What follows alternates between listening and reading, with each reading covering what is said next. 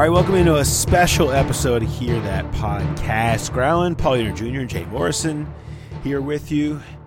So this is special because hopefully if you're opening this one, you listened to our episode from earlier this week where myself, Jay, Mo Egger, broke down the last playoff win in Bengals history from so painfully long ago, which was January 6, 1991, of the Bengals beating the Oilers 41-14, and then losing the next week to the Raiders 20-10. And since then, Bo Jackson was injured, Paul Brown sadly passed, and the Bengals have not won a playoff game since. You may have heard that fact before. 10,700 some days and counting. And very much counting. So we after that episode, there was so much good stuff that we got in interviews. We thought it was silly and ridiculous to not share it with you, and we wanted to bring you four of those interviews that we thought were particularly great. And share them in some form of their longevity. We cut them down for brevity a little bit here, but you are going to get Bengals defensive back Solomon Wilcots, who played his last game with the Bengals that year when they lost to the Raiders. Longtime Bengals offensive guard Max Montoya, one of the greats in team history, who played that year with the Raiders, who beat the Bengals in the tail end of the season, smacked them around a little bit, and then obviously ended their season 1 year after they were unable to come to agreement to keep him around. And he ended up being a Pro Bowl alternate, had a Pro Bowl later in his career, 5 more quality years he had after leaving the Bengals, playing with the Raiders. But his story is interesting because many push him on as one of the big reasons why the 90s pushed the 90s into the direction that they eventually became. Then you're going to hear from Hall of Famer, the lone Bengals Hall of Famer, Anthony Munoz, talking about that time. And then last but certainly not least, you are going to hear from James Brooks. So we want to kind of bring you a lot of those. Since we're starting with Solomon Wilcots, Jay, one quick thought on the Solomon Wilcots interview as we get into that. I would say one quick thought is I wish I could talk to Solomon Wilcots every single day. I mean, he's just terrific. A lot of you guys that live in Cincinnati know him from his days on Channel 5. He went into broadcasting after his playing days ended. After he left the Bengals, he went and played with Minnesota and then Pittsburgh. He talks about that in the interview about going to play with the enemy and Dick LeBeau talking him into it and saying, oh, it's not that bad. You're going to love these guys. And he said some of those Steelers are still his best friends to this day. He's just terrific on so many different topics. And, some of these guys you talk to, the memories fade over 30 years and Solly is still really sharp. He has crystal clear memories of a lot of these instances from 1990. Great stuff from Solly. We'll be right back after you hear from him. So here is longtime Bengals defensive back Solomon Wilcots. A couple things about that season. I guess number one, the playoff game. Where was your guys' confidence level? I mean, I know you had just beat the Oilers a couple weeks before, but then when Warren Moon went out, that had to have been. I know the whole next man up thing, but you guys had to feel pretty confident. You mean the game against the Oilers after we beat them, or going into the game? Yeah, going into that Oilers playoff game, because I think it was like week 14 or week 15. You beat them at home pretty good, and then you got to play them at home again a couple weeks later. Yeah, here's the thing. Obviously, you remember those Houston teams were really good. Yeah, and they were loaded with first-round picks, and of course Warren Moon. But the strength of our team was always our secondary. Like our defense, it was our secondary. And we knew they torched everyone else, but nobody ever really just shredded us in the passing game. It just didn't happen. And we always felt like we matched up with them very well. As good as they were, don't get me wrong, we knew how good they were. But Dick LeBeau we had that we felt like he was our secret weapon. He could always tell us what to expect, what to do, what we needed to know, and then we knew he was always going to give us a plan to execute. That was like that was a no-brainer. Even going back to that Super Bowl against the Niners, they didn't hang 50 on us like they did everybody else. Yeah. So we were just so confident no matter who we played. Now, there's a lot of things you can control as a team, but just in the secondary, we knew that people weren't going to shred us throwing the football. So that game, we felt we got him. And Jerry Glanville was this guy that just did a lot of talking, Yeah. And we were like, dude, we're going to put these guys away. I remember, I think it was that game. He was gone by then, actually. That was Jack Pardee. Jerry Glanville. That was Pardee. Okay, yeah. Okay, Jack Pardee. Yeah, but anyway, we felt we could beat him. But you're right, Jack Pardee was there then, but we thought that was the year that I thought we were going back to the Super Bowl. I can't for the life of me tell you what happened when we got to L.A. and against Bo Jackson because we put Bo out the game. You're supposed to go ahead and win it. Mm-hmm. I guess the announcers were because I watched that game on YouTube, the Raiders game. I watched both of them, but the announcers were commenting frequently about a flu bug that kind of went through the team right before that Raiders game. Do you remember that? And remember how severe it was? Yeah, because I had the flu. I do recall. Yeah, but you know what? I had the flu. That's another thing. Thinking about today's. There was a couple of times, all my years of playing football, I remember whether I was playing basketball as a kid or football, I remember at least half a dozen times having the flu, getting out of bed the next day, playing the game of my life. The Michael Jordan thing, I get it. I mean, everybody, you go back and look at Joe Montana. He had a flu game against Houston when he was with Notre Dame. He played the game of his life. But no, I do remember that week. I can't recall who all was sick. I remember being sick. I remember missing a practice that week, calling in, and I didn't know that other people were calling in. You know what I'm saying? Yeah. I didn't go to work. I just called in. I couldn't go. I was like, no, I couldn't even get in the car and drive. It was like, if I stay in bed, though, I'll be okay. That's how I felt. I had everything that I needed, just needed to stay in bed, and felt good the next day. I think I missed a Thursday practice. I think I made it to the facility on Friday. Saturday, we got on the plane and flew to L.A., In addition to the flu, I mean, you guys, it was pretty apparent that Anthony Munoz wasn't going to play, and James Brooks was iffy with the thumb, and Harold Green didn't play. I know those guys are on offense, but did that change anything for you guys defensively? Was that kind of feel like more pressure was on the defense at that point? Yeah, I do recall.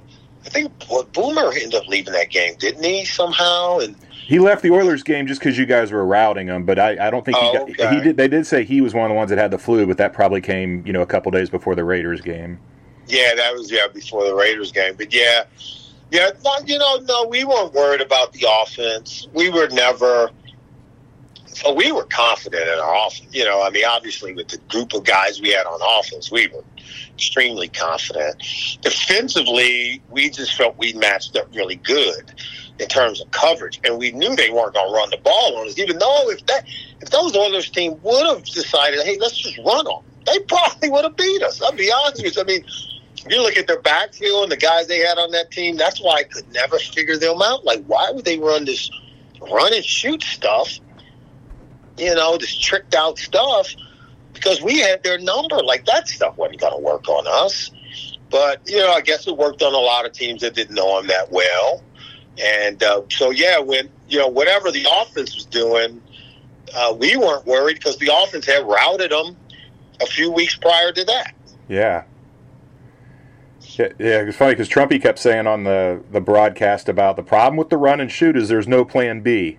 Like, they don't have tight ends. Right. They can't line up and just run the ball. Yeah, and now I'm going to share something with you. I think it might have been the Super Bowl year, 88. That's how they stumbled into the run and shoot. We beat them at home. I think that we lost. Might have been overtime, a kickoff or something on the road at Houston, but we beat them most of the time. But anyway, we played them the second time at home, and I remember we were beating them like 28-0 early in the game. Second half, they just went all sort of like no huddle. This like 2-minute offense is what it was. Wasn't no huddle. It was like a 2-minute offense. Yeah.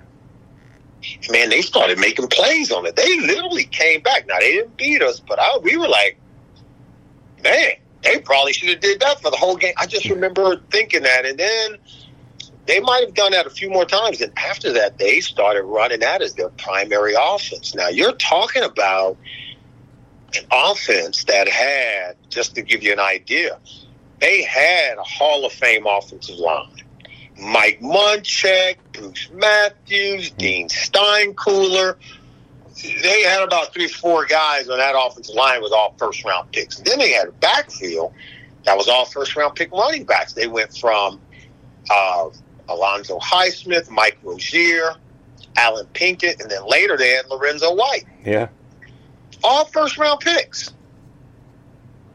But they had receivers. They had a talented team, like I think Ernest Gibbons was a high pick. Jeffries was a first-round pick. Drew Hill he had been a great player with the Rams. They come over. Man, they loaded. And then they stumbled into this run-and-shoot offense that Miles Davis had run when he had Jim Kelly in the USFL. Okay. And that's how they kind of found that offense. Huh. And so by the time they got, we get to 1990, they were full. They were running that every week. Most teams didn't have an answer for it. We had an answer for it. That's interesting. So Cincinnati was the birthplace of the run and shoot, even though the Bengals never ran it. That's true. That is true. We were birthplace for the West Coast offense, birthplace for the zone blitz defense. We were birthplace of that zone offense, zone run scheme, outside zone, inside zone, all that off-tackle stuff you saw the Broncos win with, and now the 49ers doing with Kyle, Mike's son. And Alex Gibbs took that to Denver, but Alex Gibbs was a Jim McNally disciple. Oh, okay. So we were the first ones to run that. All that play action stuff that comes off of that. Bootleg Boomer was doing that. Eddie Brown would be wide open downfield on a lot of those throws. Yes, he was. Yeah, we were running all that stuff before anybody. Trust me when I tell you. I'm curious, earlier in the year, it was a really weird year. You guys, you had 5 games on the West Coast, including the playoff game. You played 5 straight road games because the Reds were in the playoffs, and you guys shared the stadium. How unique was that experience? You guys went out and played the Monday night game at Seattle, and you stayed on the West Coast to play the Rams the following week. Anthony Munoz said he'd never done anything like that for football. He'd done road trips in baseball. Do you remember? Was it like a training camp situation where Sam had a curfew on you guys, or were you guys kind of? It was different. It was different, Jay. Because I'm gonna share with you what happened. We were in Seattle. We had lost the Monday night game, which we shouldn't have lost. So, one thing we ain't going to do is come home losing 2 in a row. You just not, your season could be over quick like that. And so we're going to L.A. to play the Rams, but I'm ecstatic because I was born and raised in L.A. Mm-hmm. This is one of the first time I get to go back. I had gone back and played the Raiders, and Raiders also played that stadium. But, we were going to play the Rams in Anaheim. So we stayed in Seattle because they did not want us in L.A. the whole week, so they kept us in Seattle. Oh. Well, that was also the same week where this conversation about women in the locker room was a big deal. Teams were saying they weren't going to let them in. Other teams were like, well, we don't know. Sam comes to us and says, hey, guys, what do you want to do? You want to let them in the locker room or not? It's up to you. What do you want to do? We just looked at him like, we ain't making this decision. Don't put this on us. Nobody said a word. And true to Sam, you know what? Don't worry about it, guys. I'll handle it. And we kind of breathed. We just exhaled like, we didn't know it was getting ready to be that big a deal. Next thing you know, I get back to my room the next day. Sam is on the Oprah Winfrey Show. Sam is doing he's making headlines now. And he's passing us out these towels to wrap around our waist. And on the front of it had like this man with you could have his two legs with a leaf hanging in front of the private part. Like, so it had that image on the front of the towel that we wrapped around. You know how they would have the towel that you wrap around with a Velcro, sort of like that's what you hung on yourself. Right. So anyway, it was a weird time. And so I just remember, we kind of passively or tacitly went along with Sam's plan. Women had already been in the locker room. Women, we had already come in there. Women were already in there. Like, why is this a big deal, huh? But it had become a national topic. We found ourselves in the middle of it. And then we found our coach in the middle of it. So that was a huge distraction during the week. And all I know is I'm trying to get family members tickets when we get to L.A., and then we get into this game they were good, man. That was John Robinson's Rams, Cleveland Gary, Flipper Anderson, Jim Everett, Jackie Slater, great offensive line. We went toe-to-toe. I think Jim Breacher kicked the game-winning field goal last few seconds. It might even went into overtime, I believe. It did, yes. And we got out of there. Man, we were so happy. Man, my family in the parking lot was so happy we won, and we came back feeling good. So that was a huge relief. But that's how that season started, man. Everything was just hard for us. Like when we won in '88, it was easy. We were winning in '90, and it's like every win is like pulling teeth, man. Those wins were difficult to come by. Yeah, and I imagine that had to have been a hard stretch to play 5 straight on the road.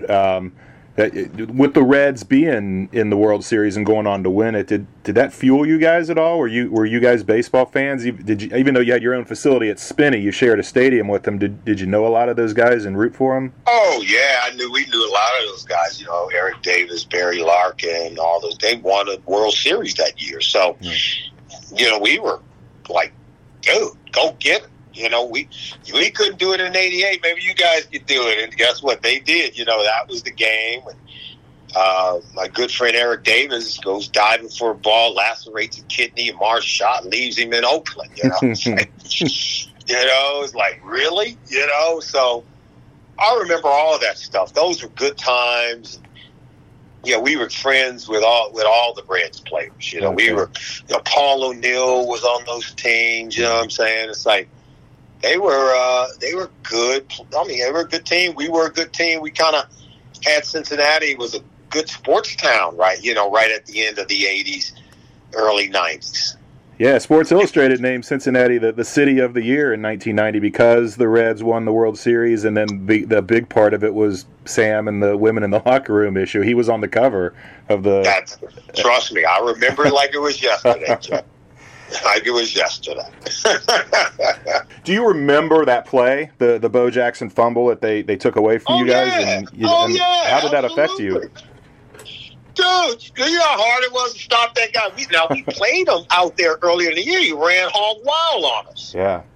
They beat us earlier in the year. It's like a month earlier. That's right. Out there.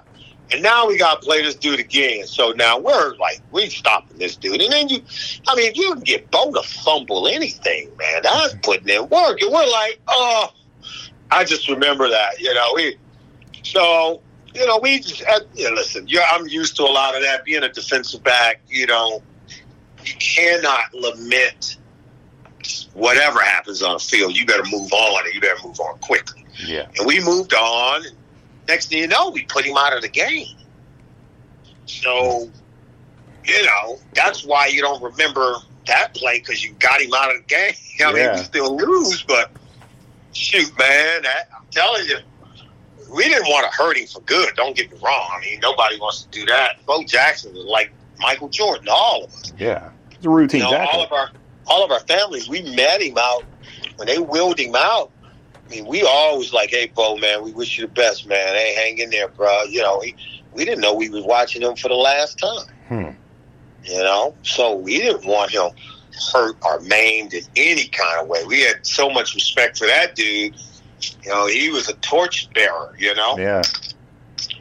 Well, that game, that was your last game as a Bengal, right?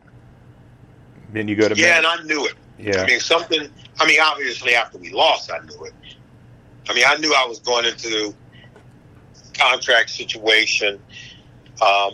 You know, my situation was different. Here it is.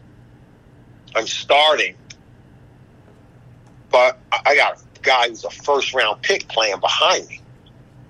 And all you need to do is read in the paper, like, what are the Bengals doing? You know, because Ricky Dixon can play. Ricky Dixon could play. But he was a corner, then they moved him at safety.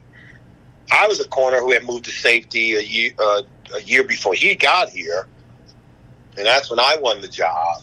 But he was a corner, and then they started playing him at safety. But then Rick would, you know, and he's suffering from Parkinson's now, but he would knock the guy out, knock himself out too. Jeez. You know, so, you know, an 8th round pick and starting in front of a 1st round pick doesn't make your scouting department and doesn't make everyone look good. You're like, well, what's going on? Yeah. That's how the league was back then, you know. And even today, if you had a 1st round pick that you were paying all that money, he's behind an 8th round pick or a late round pick, people would start to question what's going on. Either the player is going to be called the bus, or the coaches don't know what they're doing, or it ain't going to be that O'Sullivan is so good he beat out a 1st round pick. It was just like, you know. So I knew with my contract being up, just like it would be today, you're probably going to move on. But I had a lot of teams interested. My agent was telling me there was other teams interested. And so I knew my time was up. And I'll be honest with you, Jay, I looked at our roster from the 88 year. We were deteriorating. We were hemorrhaging talent. You know, when we let Max Montoya go, in fact, he was playing for that Raider team on that very team. Yeah. I called Max. When Max left, now you got to understand, I'm a young player, but I admire, still to this day, the 2 guys I admired when I came to Cincinnati more than anybody else was Anthony Munoz and Max Montoya. Because I grew up in Southern California. I watched those guys play at USC and UCLA, and I just felt they were like big brothers to me. I looked up to them in every way. So now I find myself on a team with Anthony Munoz and Max Montoya. I'm just like over the moon. And then when we let Max go, I'm like, why? So I called Max. I said, what the hell's going on? Why did you leave? You know, Max like, Solomon, they didn't want me.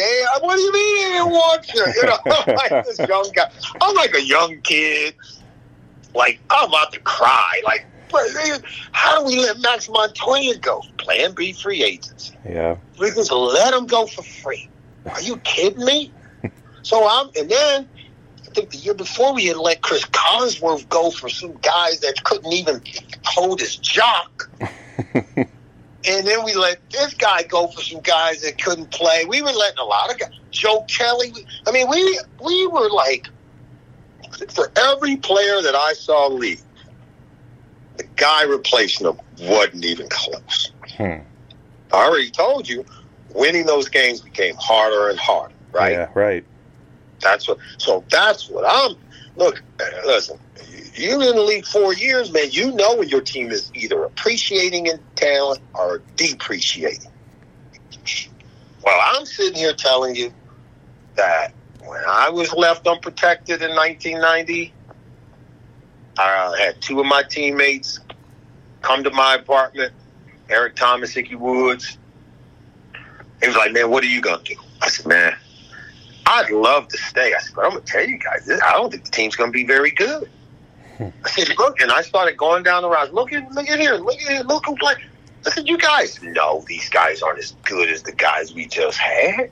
I said, come on. I said, we've got guys leaving who are much better than the guys who are coming. And unfortunately, we had a lot of rookies. When you have young players coming to a team that have been successful, they think they were part of it. They don't realize the work that was required to get to a Super Bowl. And they were doing a lot of celebratory, stuff and weren't really trying to help the team get back. And Eric Thomas and I had been rookies in '87 and starters on the Super Bowl team the next year. We had to work our tails off to be part of that and to become starters and to impress Dick LeBeau to start 2 second-year players in that secondary. And we felt that we were part of something, but we wanted to keep winning. And as I saw good players leaving, I was like, nah. And then I had good teams. I had teams like 49ers calling me, the Vikings, some really good teams. Bruce Cosell had been with the Jets, and they wanted me to come there. So I just knew that. And you know what? I regret it, too, because the 90s, I call the 90s the lost decade, right? Yes. So I told Eric Thomas and Ickey Woods, we joke every now and then. I said, I knew it was coming, man. I'm glad I missed those years. All right, great to hear from Solomon Wilcots. It's just outstanding stuff from him, and great look back at that era and what came next, as he pointed out. You could see a lot of what came next coming. Now we're going to move on to Max Montoya, who played 11 years for the Bengals. I would argue, every time we talk to Anthony Munoz, he talks about how Max Montoya should be in the Hall of Fame. And he is one of the greats, overlooked, on an anonymous position on what has been an anonymous franchise in the big picture of the NFL, and that hasn't helped his case. But he was incredible for those teams in the 80s, and then did not re-sign, left in Plan B free agency at age 33, and went back to closer to where he grew up in hometown for both him and his wife in Southern California. Played 5 years for the Raiders, including that year where he came back to beat up his old team twice, including eliminate them from the playoffs, and be a big part of that because their line just bruised up the Bengals front in that playoff loss. So great stuff from him. He is fantastic talking about. He didn't sound like a guy who harbored a whole lot of bitterness over it, but certainly very interesting perspective on being on the other side of things. So here is longtime Bengals and then Raiders offensive guard Max Montoya. The date gets thrown around a lot because it's the last January 6, 91 was the last time the Bengals won a playoff game.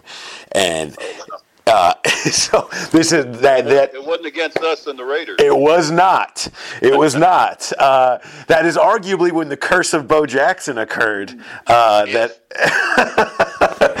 they've not been. Many people tell me it's the curse of Montoya. When I left the Bengals, they never won a playoff game. Right. No, I was going to say that. I was thinking perhaps it should be renamed because you probably more appropriately had an actual more real effect. But it's funny because it's like that, man. It's so long ago, and we go back and we were rewatching some of these games from that season and in that playoffs, and it's like, God, it makes you realize how long it's been since they have won a playoff game because it's when you're looking at stuff from 1991. I'm just more curious, like you were.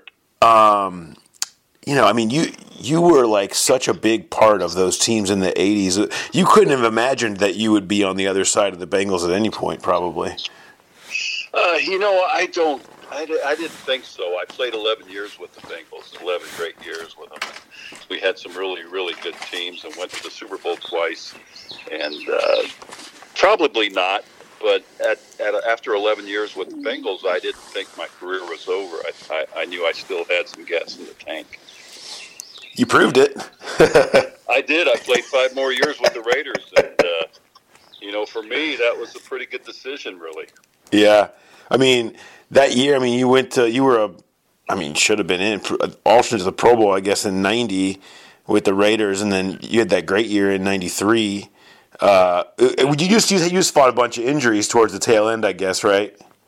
I had a few injuries, at the end. I think I had a knee, and then maybe something else. I don't know, but that 1990, my first year with the Raiders, I think that was one of my best years ever as an NFL pro, and And of course, I was an alternate then, but I thought I should have probably made it then. But speaking of that, we had a heck of an offensive interior line. We had Don Mosbar at the center and Steve Wisniewski as the left guard, and I was the right guard. And I'll tell you what, we were pretty dang good. Yeah, you guys were just trucking people. I mean, it was watching that playoff game again. You forget how much it was just the Bengals were just so dominated up front. It didn't matter whether it was Bo or Marcus or whoever the ball went to. There was just massive holes that you guys were trucking open, and that was really all that mattered in that game. It seemed like. Yeah, that was something that, and it was really looking back on it, it was kind of weird playing for the Bengals for so long, and then playing them in. I think we played them in the regular season a week or two before we played them in the in the playoffs. So yeah, that was kind of weird. It was kind of funny the first regular season game when we played the Bengals, and we played them at the LA Coliseum. And it was like, hey, buddy, how you doing, Big Joe and Anthony? And this was in the locker rooms and such. And then when it came to the playoffs, it was like they were marching soldiers. They didn't say a peep to me. I think they had orders from the top, or maybe Sam White says, "Don't you talking buddy up to Montoya." I thought that was wild. Yeah. Well, I mean, I was curious. I mean, guys in the midst of it, guys rarely admit when they face their former team for the first time that it's a big deal. But now looking back on it, was that a big deal? Though, the fact that you were able to eliminate them from the playoffs and beat them up pretty bad in the regular season, or was that not that big of a deal? Just the build up and outside of the arena, outside of the playing field, it's all that. It's like you're thinking, wow, this is different playing against the guys you practiced against and played with, and then it all comes down to game day, and when you come through the tunnel into the football field, then it all changes, and then it's strictly football business. Take care of your guy in front of you and win the game, and you just forget about everything. That's the greatness about sports. When you're actually in the arena taking part, and that's all you focus on. And that's a great thing about playing sports. Yeah. I mean, your career at Cincinnati, 2 Super Bowls, if you guys had ended up winning one of those Super Bowls, people would probably realize that you guys were one of the best offensive lines the league's seen for a long period of time. We were pretty damn good. I don't like to toot my horn, but we were pretty damn good collectively. Our offense, I think, was number one back then. Yeah. In the late '80s, and we had some firepower, and the Super Bowl, everything was going great up until Joe Walter got hurt. I think a week or two before, blew his knee out, and then also Stanley Wilson, if you remember, the night before the Super Bowl game, he kind of went out and lost his way, and we missed him big time. And then Crumrye breaking his leg in the game. We had a lot of things against us, but we battled. We played tough. No, I mean, it's got to have a career where you go to 2 Super Bowls, and you and Anthony playing. I mean, it's funny because I've done a lot of stuff. I've been covering the team for a decade now, and I've done a lot of stuff. Talking about banging the drum of Hall of Fame on all these guys that are overlooked, and it's kind of disgusting, really. And it is. It is as a player. To me, it's disgusting. We just lost a great one. Yep. Ken the Rattler Riley. Yep. You look at his stats. Played 15 years for the Bengals. Nobody realizes what a great player he was. 64, 65 interceptions? 65. 4th or 5th all time. But he just never got the publicity or whatever it is. You would think that somebody would look at him and say, "My gosh, Kenny Anderson is another one." MVP. Four-time passing champ. Oh, absolutely. Been in this MVP, went to the Super Bowl, and it go. And I've talked to people on the committees, and I've talked to the people. It's just trying to figure out why this is, because there's no way. Even you can say whatever you want about the Bengals franchise as far as time, how much they've won or not won. They've won certainly enough, and they've been around for 50 plus years, and to have one Hall of Famer is That's an the impossibility. It's an impossibility. Unbelievable. One player, albeit he was a great one. Yeah, he had to be the greatest left tackle of all time to get in. Otherwise, we would have been shut out. We would have had nobody. Yeah. But yeah, go figure. 50 plus years in the NFL. Yeah. We've got one representative. That's a travesty. It is. And Anthony, I was still where I was starting with this was Anthony, every time I've talked to him, always mentions you. Every single time, I know It's because all them M&Ms I gave him the night before the game. I think I paid him off with M&M peanuts. But he does, and it's like, and that's part of the thing. Whereas, we talk a lot, and rightfully so, about Ken Riley and about Kenny. Those guys, they earn that conversation, and they have stats. Offensive line is a lot harder for people to put a number on and realize, and that's what someone like you gets more lost in the shuffle because you can't point to a number that even makes it more obvious, but because people didn't pay attention, and you really don't get overlooked. You're already in an anonymous position, and then you're in a city like Cincinnati, makes it exponentially harder. Yeah, it does. But speaking of stats, Jim McNally, our offensive line coach way back, he would keep stats on the guys. Mm-hmm. So yeah, you'd be plus and minuses during games, and you'd get this big printout of how good we did and such. But yeah, he kept pressures, he kept sacks, he kept penalties, he kept everything else, and so internally we had kind of stats. Yeah. Internally for our own play, but yeah, we were just we had some great guys, and the Bengals, and we're still tight to this day. There's something about playing in the NFL. Not only that, but making it to the playoffs, and then of course the Super Bowl. You just become really tight. Yeah. Another thing that Anthony would always tell me was that, and I've heard this from many people actually, was that they thought a big part of the ushering in of really the transition, that 90 Bengals team was the last hurrah of that group, and it all fell apart after that. Sam leaves the next year. A lot of guys left after that 90. They go 3-13 in 91. They thought when you left was really the signal of the beginning of the end. Did you view it that way? Is that it was the curse of Montoya? No. Actually, I would have loved to stayed in Cincinnati and retired and be a Bengal for all my career, but the opportunity just presented everything. It's like they say the stars lined up or whatever, and just the fact that going back to L.A., playing in front of all my family and friends and stuff, and that was great because. Being in Cincinnati, they really didn't get to see me play live and all that stuff. So it was kind of cool just going back. And it's funny how things go full circle. I began my big career, I guess, at UCLA playing in the Coliseum. And then I ended it basically playing in the Coliseum. So it worked out good for me. Yeah. Plus, I got a little raise when I left. Exactly. That didn't hurt at all. Exactly. It was hard for you guys to get big money back in those days, man. Absolutely. And that's the big thing with the guys now. They don't realize, just as I went through two strikes. Speaking of two Super Bowls, I went through two strikes in the 80s. And what we were fighting for was free agency.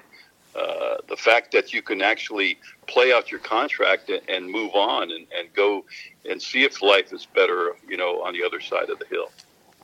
Yeah, and they trust me. Every player today thanks you for it, as as they should, as they should, because you were stymied back then. You played out your contract. You thought you were free to go, but the Bengal or the team that you played for had right of first refusal. Yeah. Back then, you didn't see anybody move because the compensation was too high. I think it was 2 first-round picks you had to give up for somebody that was so-called free agent. Yeah. It's funny. It's funny because we'll sit here and talk about how you finished your career at a different place, and now to see anybody that played 11 years in one place is the real oddity, which you did, till you were, you're in 90 there. I wanted to ask you about Bo real quick and watching him as a athlete and before he got hurt, right. having seen him in person, did that live up to the hype of what everyone talks about with what he was as just a freak? Freak of nature. Yeah. The guy was unbelievable. And I got the opportunity to play with two great running backs with the Raiders, Marcus Allen and Bo Jackson. Can you imagine that in the same backfield? I know. Yeah. Yeah, I double take that watching that game again. I was like, oh my God, that's right. They had Marcus and Bo. It's unfair. Yeah, and Bo, like you said, is just a freak of nature that had the power, the grace, the speed, the football sense, and boy, he was something. And then also playing baseball. Holy smokes! Mm-hmm. Yeah. Yeah, he had it all. Yeah, it's funny. I go back to this, and unfortunately, it didn't go so well the next week, obviously for you guys. But Buffalo was pretty. That was the beginning of their run there. But still, I mean, it was a heck of a season. There was just so much. I mean, in that game, you guys just had them so out-talented, really. I mean, especially that game, they're hurt. Anthony's on the sideline. Bruce Reimers is on the sideline. James Brooks couldn't really play. And that was really a killer. It was a tough time. And, lucky for us, we beat the Bengals and went on. But we went against the Buffalo Bills up in Buffalo, and they just shellacked us. But that would have been pretty sweet to go to the Super Bowl again once with the Raiders. That would have been pretty good. Much thanks to Max for joining us. Great to talk to him, and certainly one of those guys who, when we talk about Hall of Fames and Rings of Honor and those types of things, should be in the mix for that. He was an incredible player during his time. All right, next. Well, when you're talking about Bengals history, there's only one place you got to start, right? I mean, as far as players go, it's Anthony Munoz. The best that ever played the position. No doubt. Jay, what was your big takeaway from your conversation with Anthony? How hurt he was through the end of the regular season and the playoffs, and of course he couldn't play in that Raiders game, and him talking about that. He said his treatment in those days was ice. He said there was no way I was going to shoot anything into me. So playing that position as long as he did, he was drafted in 1980. That Raiders game in the 1990 season, 1991 calendar year, was the first game of his career that he missed. He started every game leading up to that point except one. In 1983, he missed a Wednesday practice. They had a rule that if you missed a Wednesday practice, you didn't play. And so it was a home game against the Colts, and they started someone else. This could be a trivia question you could win at a bar. A guy by the name of Mike O'Bravik played one play, and then Anthony Munoz came in. So that was the extent of his absence from the team until that key Raiders playoff game when he just hit the shoulder. He had a torn rotator cuff, and it just would not respond in pregame warmups, and he couldn't go. As always, great to hear from him. Bengals and NFL Hall of Famer Anthony Munoz. When you think about that 90 season, what stands out? Well, if I remember correctly, for myself personally, it was a tough ending. Yeah. I believe that was the year. Did we lose the Raider game out there? Yes.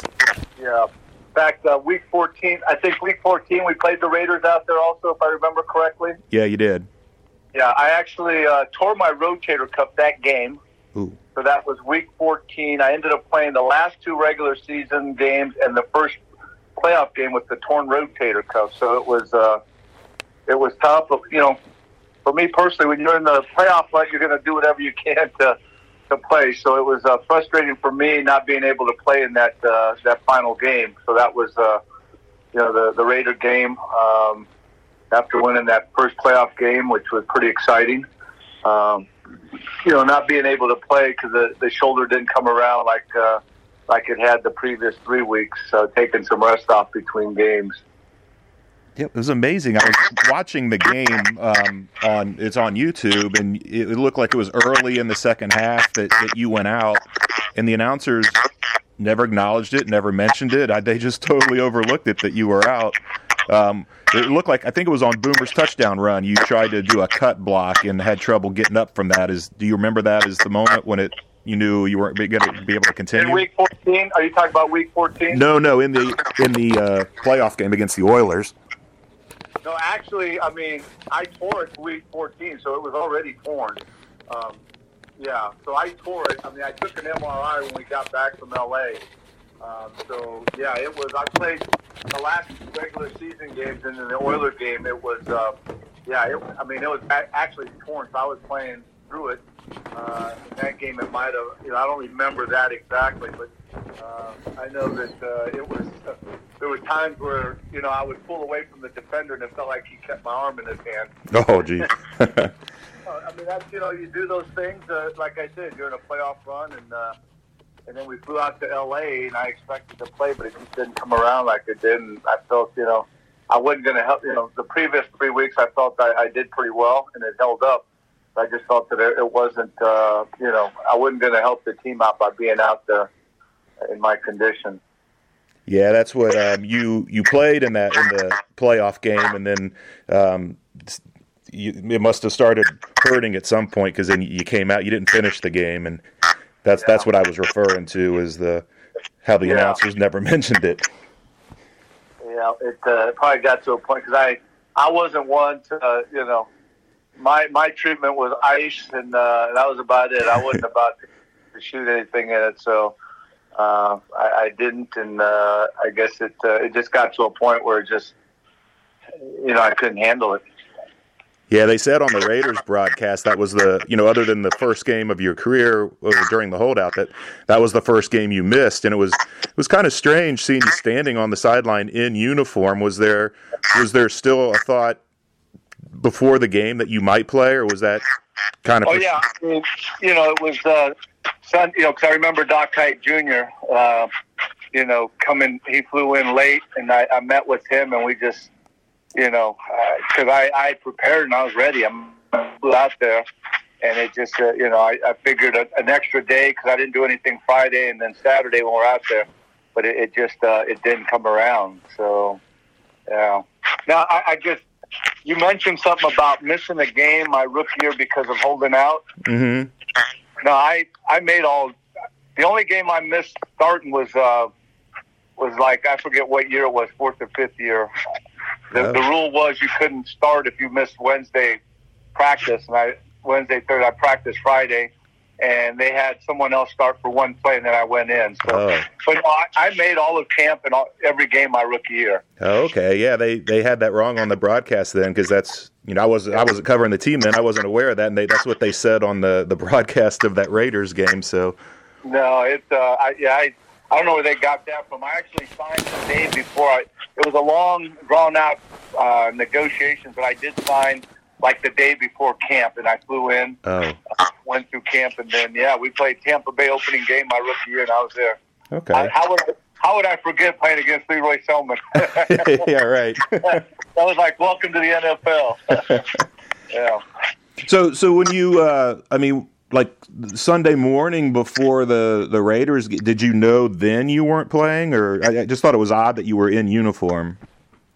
Yeah, I mean, I was, because a lot of times it might not be feeling good that you want to test it at pregame, because we would go through a couple pretty good hits, in our pregame warm up with each other and then the D linemen, and it was to a point where. It felt like it did Monday and Tuesday after the games I was playing, and that was pretty bad. I mean, the games I did play after Monday and Tuesday, it was almost like, man, I can't do this again. Then by Wednesday, Thursday, I'd take Wednesday off, Thursday, and then Friday, it felt good, and Saturday, Sunday, I'd play, and it felt pretty good. But that week, I tried it. I said, I'm just going to give it a shot, because like I said, I was ready. I mean, I went through all the game plan, and I was ready to start. It just pre-game warm-up, it just wasn't there. I mean, it was one of those things where, you try, and, there's a lot of times where pre-game warm-up, it's like you're banged up most of the time, and, you can get over it, the adrenaline, and, the previous 3 weeks, I guess I kind of exhausted all my adrenaline, in those 3 weeks, because there was just no way that it responded even Sunday after pregame warmups. What do you remember about how Kirk Strafford played? I know he gave up a sack on the very first play, but it looked to me like he played pretty solid after that. Scrap Iron, as we call him, always did an excellent job. I mean, he would hang in there. I mean, and yeah, I was happy. I wasn't concerned about him even after that early sack, because I knew he would settle down. Just really frustrating. A lot of times when you go, you have a tendency to replay some history. And, for those that know the history of me at USC, there was a lot of time on the sideline watching games, my 4 years. And even though I was in uniform that day, I was still watching from the sideline. So it brought back some, really frustrating and not very good memories of the time I was there in college.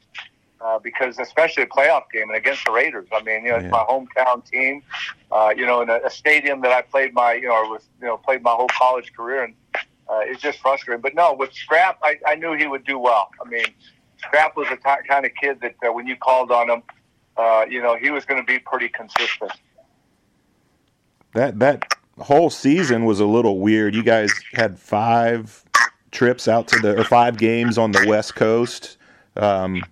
A 5-game road trip also because of the Reds being in the World Series. Had you ever done anything like that? I think it was after the Seattle game. You guys stayed out west before you played the Rams. Do you remember that being unique or how that week of practice went? Definitely. I mean, I'd never experienced that, especially in football. I played college baseball, and we were in cities for a week or two, playing during Easter when I played at USC. We were out in Houston, Texas for a week. But never football. I mean, it was, you go the day before, right after the game, you fly home. But now we spent the whole week in Seattle, then flew down to L.A. to play in Anaheim. So, yeah, that was really the only time we're flying back and forth to the West Coast, which it was good. My family loved it because they got to come to a lot of my games in person. But, it is strange when you're going back and forth to the West Coast that often. Do you remember what the vibe was like in town with the Reds being in the playoffs and on the way to winning a World Series? And I know Sports Illustrated named Cincinnati the city of the year that year. Do you remember that? I know you're focused on the Bengals and football, but do you remember the Reds excitement leaking into what you guys were doing at all? Oh, very much so, because being the big baseball fan I am, I was at, I don't know if I was at 1 or 2 of the World Series games there in Cincinnati. So, I mean, even as a football player, you get caught up in the excitement because one of your home teams is doing so well. And it's a motivator. It's a motivator and incentive for you to kind of, carry your load and, and do what you can with your professional team. So, yeah, I mean, I remember it well because, like I said, the same thing when I first got there, going to every home game when Pete broke the hit record. My wife and I were there for the series, and we got to experience that. And the same thing with the 90 World Series. I think I took my daughter one game and might have gone to another game. But, it's hard not to get caught up if you're a sports fan and if you're a professional athlete, because you support each other and you want the best for each other. I mean, you went in 81 and 82, and then you have that gap, and then 88, you go to the playoffs, and then a year off, and you go back in 90. With all the talent you guys had and with Sam coaching the way he was, I mean, could you ever have envisioned that would be the last playoff win for 30 years? No, I mean, it was crazy. In fact, I've never envisioned us waiting that or having that big a gap between 16 and 23 with the talent we had. I mean, I really felt, maybe it was just the mindset I had being at USC that we expected every year to be in the Rose Bowl and win, playing for a national championship. When we went to that 16, I thought, man, this is going to be a run for us, because I looked around and we were very talented. I mean, it was there was some pretty good football players, and then we kind of transitioned into the boomer years. From Isaac Curtis to Eddie Brown, and Chris was still there, and from Dan Ross to Rodney Holman, and we had a few changes among the offensive line, but defensively we had some of the the veteran guys. Reggie Williams is still there, but no, especially not after 90 when we went and won that playoff. I thought for sure that things would continue. I know Sam left and Shula was there, and I know that was a very difficult time because my last year was under the Shula regime. And again, I thought there was some pretty good talent, but there's a difference between having a group of talented guys and a group that's a team. And I just didn't feel that cohesiveness that, especially my last year. I mean, if you check it out, we were 2-0 going up to Green Bay. I mean, we had just beat the Raiders in '92 at home to go 2-0. And we go up to Green Bay and, we helped Brett Favre with his coming out party by knocking out Markowski, So, we had them beat by 13 with about 6 minutes left, and we lose that game. And then, the season kind of turns upside down. And that's really when it started. Yeah. Was, that year when we could have very easily, kept things rolling.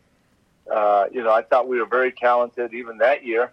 There was a transition being made at quarterback with Klingler and Boomer. But still, we were a very talented team. And, I thought we beat a pretty good Raiders team at home week 2. And, I don't know if we won 5 games that year, if that many, after a pretty good start. But, yeah, very surprised that it went 18, 19 years with the drought that we had there.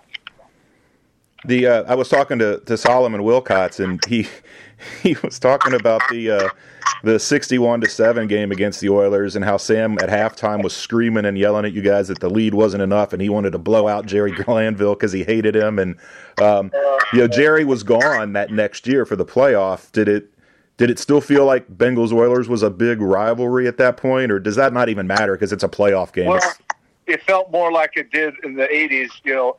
The player being rivals. The players on the field, not the coaches. They were always a big rival. I mean, the AFC Central with the Browns, the Steelers, and the Oilers. I mean, that thing. Teams would go 9-7, 10-6, and win the division, and people would say, "Well, that's it's not a very good division." We'd say, "Well, you play a couple games against each one of those teams and see." That was the day of the Browns with the great defense, and the Oilers with the great defense. Of course, the Steelers are the Steelers. But I'll never forget that game. We were all on the field. We're up 58, whatever, and Sam calls a timeout, and we're all looking at each other in the huddle, going, "What is he calling a timeout for?" Usually you just let the clock run out, and you shake your buddy's hands on the Oilers. And then you run in, and he calls timeout, and here comes Jim Breach running onto the field. We kicked that to move it up to 61. And I'll never forget, we get to the Pro Bowl, and, of course, I played with Bruce Matthews. He was a freshman when I was a senior at USC, so I knew him well, knew Munchak. So we get to the Pro Bowl, and they're all sitting at a table by the pool, and I'm like, hey, guys, how you doing? I walk up, and they both look at me, and Bruce, who I know, he looks at me and goes, "You idiot." And I said, "What are you talking about?" He goes, "Kicking a field." I said, "Hey, I didn't make the call." I said, "You could call me an idiot if it was my decision, but it was the head coach." And they go, "I know, but you're still an idiot." But it was, to me, it was always a rivalry with the Oilers. And I say it tongue in cheek, it just seemed like back to the players on the field, the rivalry. It wasn't as much the coaches' rivalry, that was always if you could keep it in perspective and not let it affect you on the field, which I thought we did a pretty good job. It was always a nice sideshow between him and Jerry Glanville. I don't know what the competitor mindset is, but the following, you guys lose to the Raiders, and then the following week the Bills just destroy them 51-3, I think it was, or 51-10. Do you guys think, we dodged a buzzsaw there, or do you think, like you would normally think? Because if you remember, we beat them in the AFC Championship game the previous year. Oh, yeah, in '88. We beat them to go to 23, if I'm not mistaken. I mean, that was, 88 season, 89. So, we beat them, I think, 2 times that year. They had basically the same people. I'm sure they got better, but, I think with the guys we have still, the majority of the guys there from the Super Bowl, I think, we were pretty confident that we could hang with them. So I don't think that it was a matter of, you always think about it when you lose to someone and then they get shellacked. I mean, that's always something that's in your mind. Like, how can we have lost to those guys, beat us and then they get, shellacked by the Bills. But no, I don't think it was a thought of, man, I'm glad we didn't, get past the Raiders and go meet the Bills. All right, always great to hear from Hall of Famer Anthony Munoz. let's move on and kind of wrap this thing up with a guy who is really at the centerpiece of this team, this era, and one of the great players in Bengals history. And he ends up with a broken, turns out, left thumb. And isn't able to he misses the end of the Oilers game and is able to go a little bit, incredible story of that week of what was going on, and it's hilarious stories of what was actually going on that week, actually. And so we want to have James Brooks come in here and talk a little bit about his time in that era and, of course, what happened at the end of that season. So here is James Brooks, and then we'll be right back to wrap this thing up. So I know 30 years is a long time ago. How much how much do you remember about that game against the Oilers when you busted up your thumb? I'm trying to think which one that was. I think that was at the Oakland Raiders. Well, you beat the Oilers at home. That's when you dislocated your thumb, and then. Well, matter of fact, I broke it. Oh, you broke it. Okay. Yeah. Oh, it was broken in half. Oh. Matter of fact. I can remember, I think, I guess a week or two ago, we played in regular season, and I ran for 200-some yards against them. Then, we came back and played in the playoff, and it was, matter of fact, it was cold. Mm-hmm. Very cold. And what happened was my finger got, when I went down, I sprayed my finger, and all that weight came down on it, and that's why it snapped in half. Oh, jeez. Yeah, I mean, I was walking off the field looking at it, and at that time they had the big board of the camera thing, and I went on the sideline and I said, "Hey, can you tape this up right quick?" And the trainer looked at me like, "Are you crazy?" I'm like, "No big deal, but let's go. Come on." And the doctor come over and say, "You can't go back in because it's broken in half." Yeah, because on the TV broadcast they showed like you went off the field and then you came back and then you were ready to go back in, and then they showed, I don't know if it was Sparling or one of the other trainers, like holding up an X-ray, and that's when they said, "No, you can't go in." Well, that because I kept trying to tell them, just go ahead and tape it. Just give me some tape put on it. But you can look inside of it. I mean, it had snapped out like that because that day really was cold.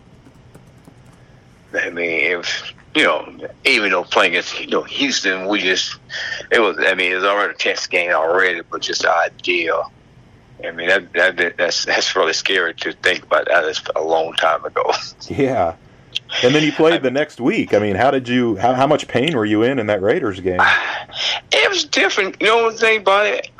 I played because I know they needed me. Mm-hmm. And it comes, a couple of guys actually kept saying, can you play? But, it's just the idea. Just our offense, I felt like I had to be there just because way how it's set up. And the early running backs is different, but when I'm in there, we can do so many other things. Mm-hmm. And they kept saying, "Are you sure you can play?" I said, "Yes, no big deal." And I played and even caught the ball. And just at that time, I know how the offense worked. It get better when things I'm in there doing, because just me, things I can do, it made it much different from everybody else. Yeah, the Raiders kind of had that reputation of going a little bit over the line. Were they grabbing and tugging at it under the pile? Oh, well, they did all that stuff because I'm used to playing against them because I played with San Diego. Mm-hmm. And I'm used to playing played with some of those guys, and but back out, it's so much different when I think about the things what football is now and what they have and things we didn't have, all that. But at the same time, man, it's a football field. You go out on the football field, you play. Anything off the field is not important. Yeah. You know what I mean? That's why I laugh at night when I hear these guys complain about this and that. I just smile. I said, do they really understand what the things we went through and how they would survive? Yeah. I mean, sometimes you have to worry about when you go to practice, you might get robbed down there. Oh, it's spinning. Well, they're up underneath because where you park up underneath. Mm-hmm. And you can have somebody, you can get robbed so easy. No, I mean, people don't really get that because, it was just unreal. And, of course, it's time for me when you buy, everybody pitch in money to buy your own lunch, all that. I mean, you wonder why some of the guys can get in shape because, the food they eat is bad for you. Mm-hmm. Yeah. I mean, it's just, it's like a trailer. That's basically what it was. A big double wide trailer, and you go from there, and you can feel sorry for yourself, and not come up to this date now what they're doing now is great stadium, and they got to figure out a way to figure out how enough is enough. Mm-hmm. And when it make you sick at the stomach, I can remember I was in training camp. And I just sit there and watch stuff and like, we have to be better than this. I mean, just you have to look at yourself and say, what can I do to make myself better? And it's not the coach telling you, it's you. That's your job. Mm-hmm. But that's when I think when you really care about sports. And that's your job, and that's what you take it as.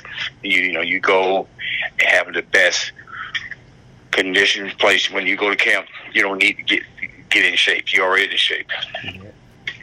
Well, I mean, you didn't just play that Raiders game with a broken thumb. You had the flu too, right? I was talking to Solomon Wilcots. He said you threw up on the field right before a snap, and then Boomer handed you the ball and you ran with it. Well, no, but that's the things when you are part of the team, and if I'm not on my deathbed, I think I can play, and that's what you always did, because this team that's a family thing, and you don't want to let down your family.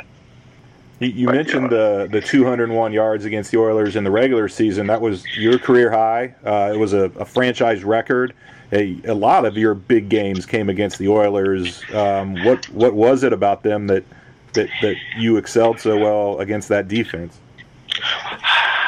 Well, they was quick, but the offensive line was, one of these guys, they hit you because they're thinking about trying to fight. They're trying to get in your head. And our linemen, I said, all they know, once they push them, I said, I cut off what you do. And once they get up on them, basically is it. And for me, I'm in the secondary.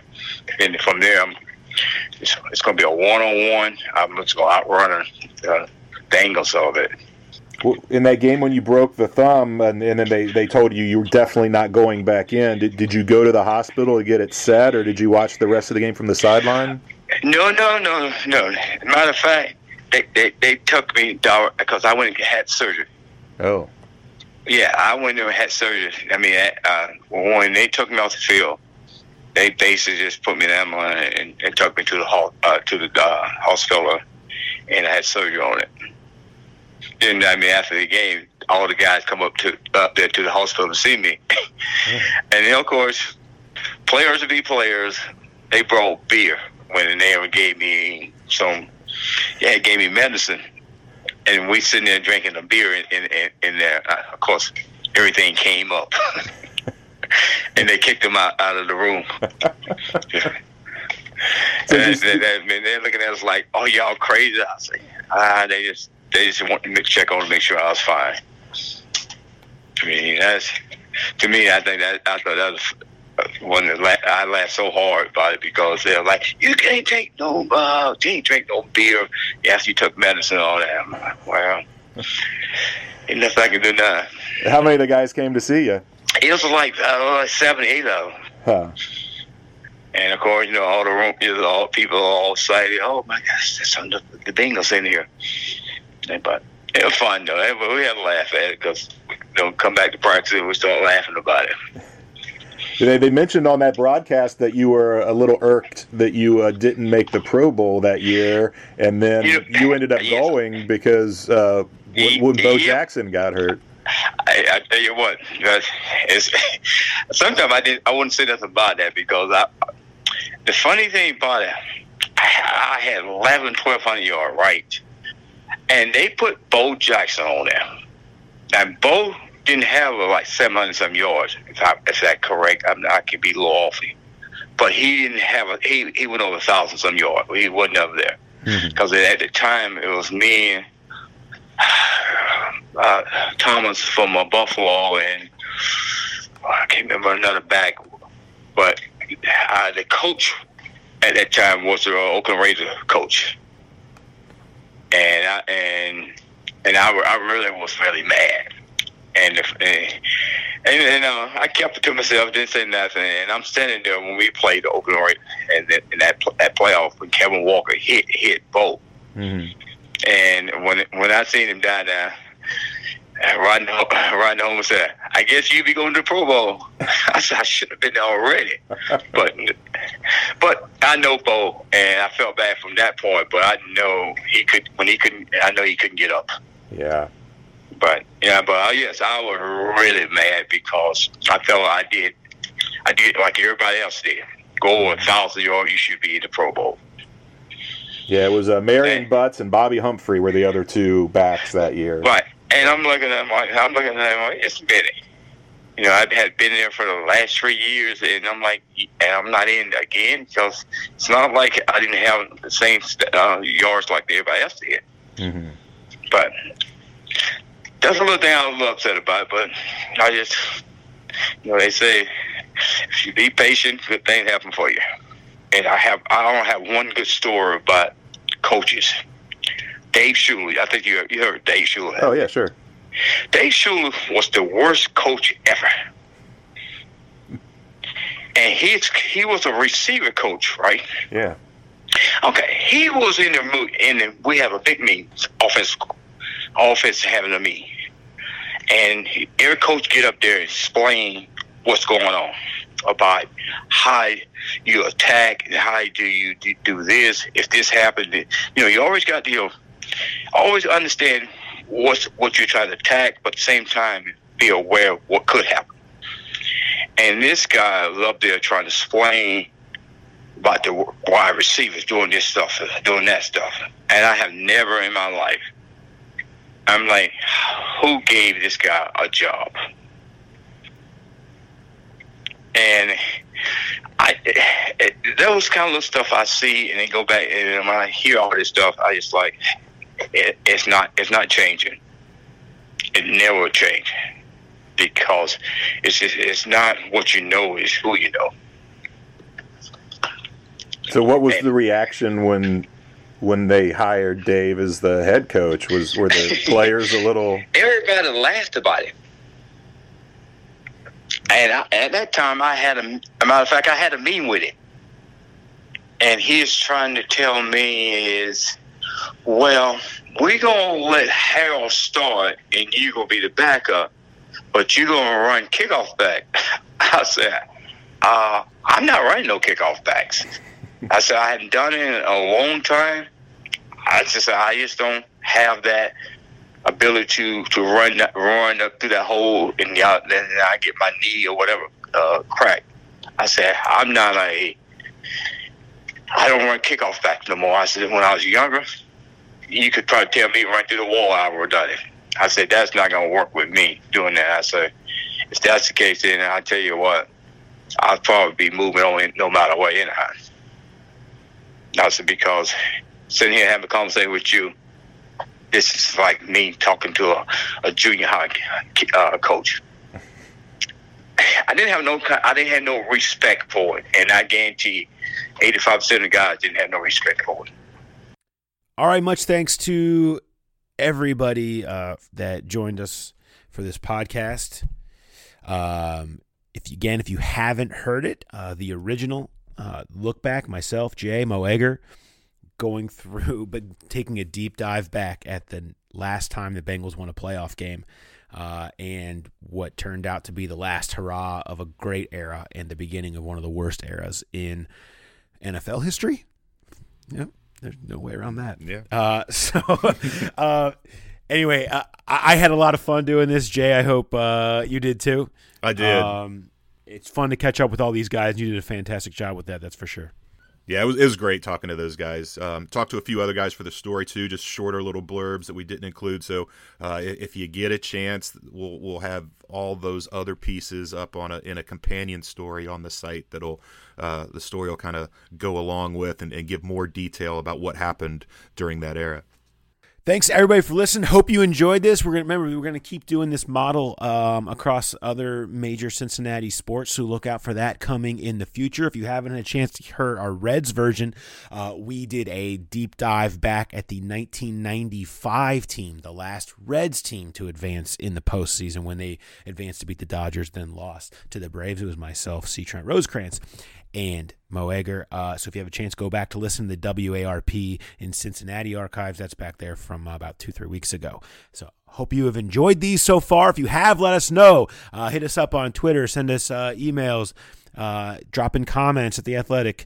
If you've liked it, we'd love to hear back from you. If there's something you think we should add into the series, let us know, or take out, let us know. We'd love to try to really kind of curate these to be exactly the kind of look backs that you would want.